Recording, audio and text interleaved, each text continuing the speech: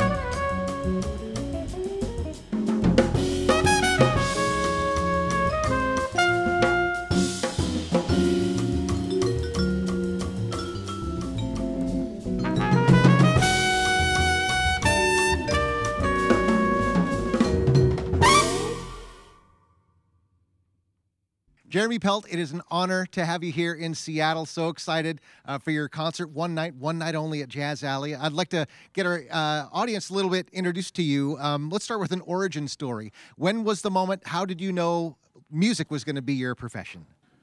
I think I figured that out pretty early on after I started playing because it was the only thing that I was interested in.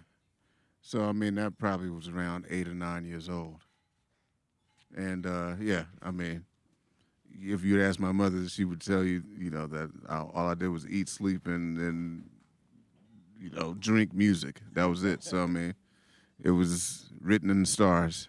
And as your career got going, you found yourself working with a lot of great big bands, from Charles Mingus to Roy Hargrove, the Village Vanguard Orchestra, even the Ellington Big Band. What was it that you enjoyed about working in that large ensemble? Well, I felt like it was a rite of passage to get into the smaller groups. I mean, I did everything kind of in accordance to how the history of jazz was. When you talk about Miles and Bird and Dizzy, being in the bands of Billy Eckstine and Cab Calloway and all those, I felt like it was the right thing to do in order to learn how to be a band leader and how to blend with other instruments and learn what you wanted from different, people that were on the stage with you. It's an experience that you have to have. Your own bands and albums have been kicking along for 20, 30 years now. The Art of Intimacy series, volumes 1 and 2, some really terrific standards. And I wonder if you could tell us a little bit about those albums and particularly volume 2, His Muse. Who is His Muse? That remains a mystery. Yeah.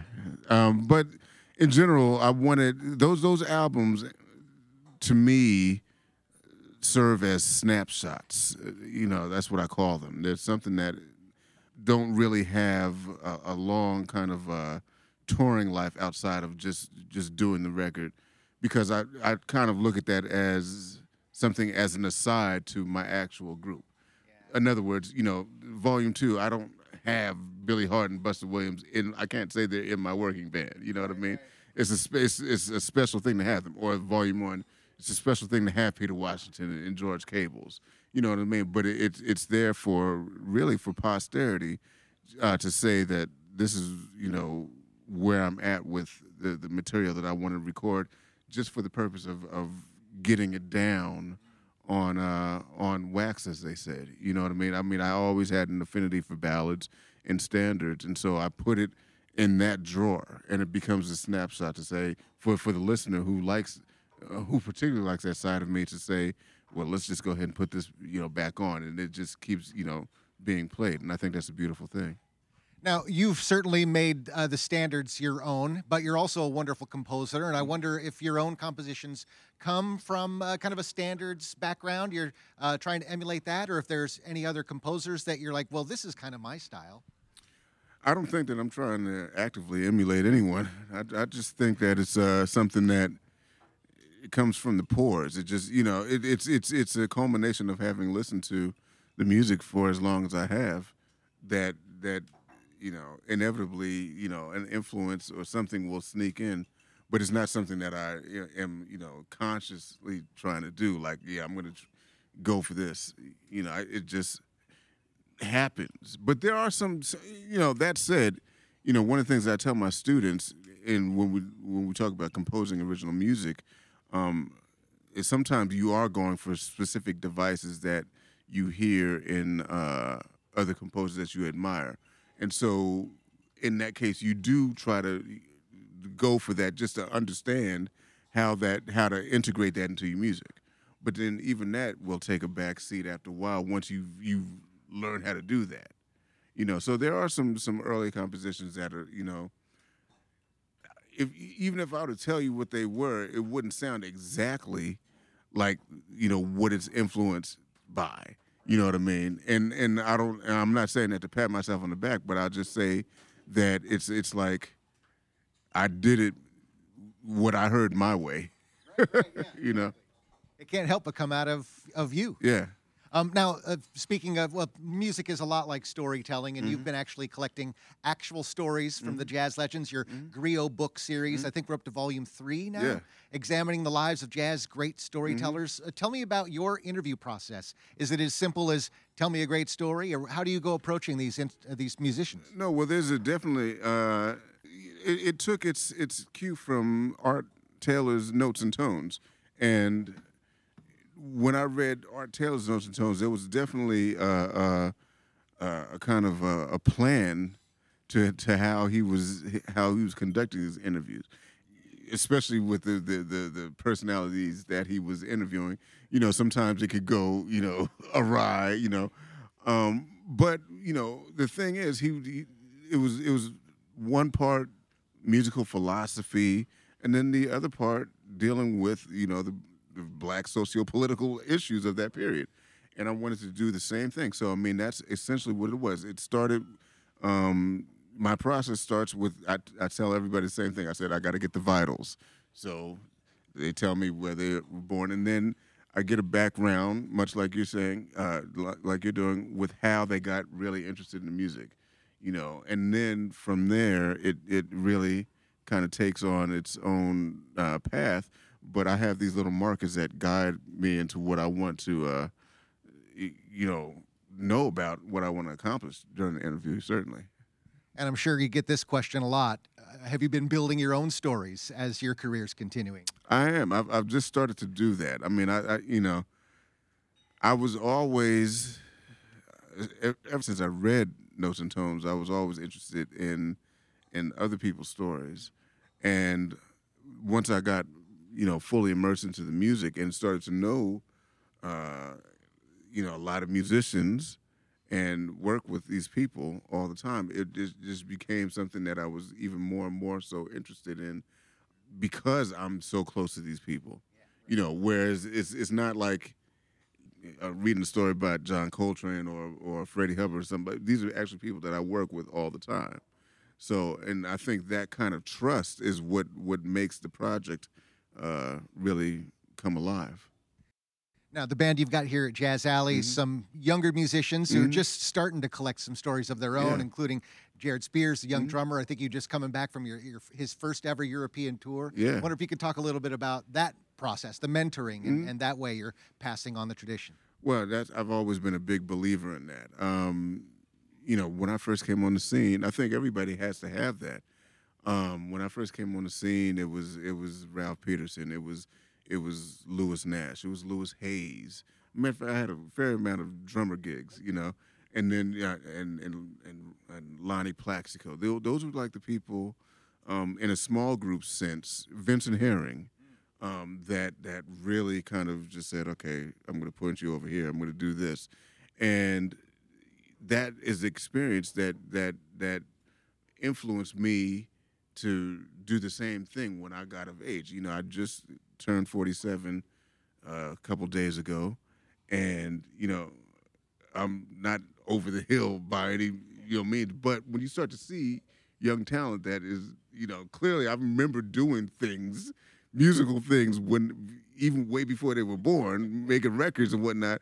Then it starts to really stick in that okay, I'm that person. I mean, if you look at the age difference between somebody like, Art Blakey and Lee Morgan, who was his, main person that he really loved, that's about 18 years. I told you earlier that I'm older than everybody in my band by a spread of 12 to 28 years. But it's important for me to be able to pass down things in a way that I think is helpful to younger talent, because I'm always being asked by younger musicians advice and whatnot, and but I try to keep my ear on the ground, for the new talent. So now in Jared's case, he's a student. He's actually my student, one of my students over at William Patterson University in New Jersey, and he's in his second year. He's 19 years old. The improvement by him has been just astronomical from when he first started. You could always tell the talent, but then when you start to see it, just like develop at a rapid pace, what needs to happen is the nurturing part of it. And so, yeah, I dare to say, okay, let me go ahead and take this cat on the road. And the same thing with Leighton. Leighton's a little bit older than him, but not by much.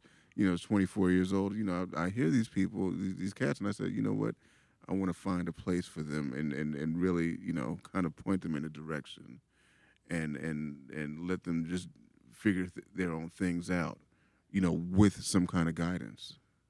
You mentioned Vincent Herring. You're actually going to be back in Seattle in about a month with the Heavy Hitters with Vincent and a whole great gang of. That's a band that has a brand new record out. Yeah. But I want to ask about your next project with your band. What's next for you?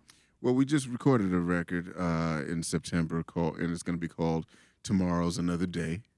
And I'm very excited. It's the first time that I've actually worked with a producer. And you know, and he's a great friend of mine. His name is D'Anthony Parks, great drummer. He calls himself a creative technologist, which is right up his. It makes a lot of sense for him. He used to work with Sade and a lot of different acts, and we went to school together. And we always kept saying, "Oh yeah, we're gonna do something." You know, it was one of those things where, yeah, we got to do something. And you know, as I told him the other day, I said, "You know what? I'm just tired of my own stuff." I said, "Man, I need to reach out and have some other people kind of influence what I'm doing." And so that happened, and to great effect, and I can't wait for everybody to hear it. Jeremy Pelt, thank you so much for your time. Great to have you in Seattle. We look to have you come back to Seattle, and we're really looking forward to the next album. Well, thank you so much. Thank you. And thanks again to Jeremy Pelt and his band with Alex Wintz guitar, Jalen Baker vibes, Leighton McKinley Harold bass, and Jared Spears drumming.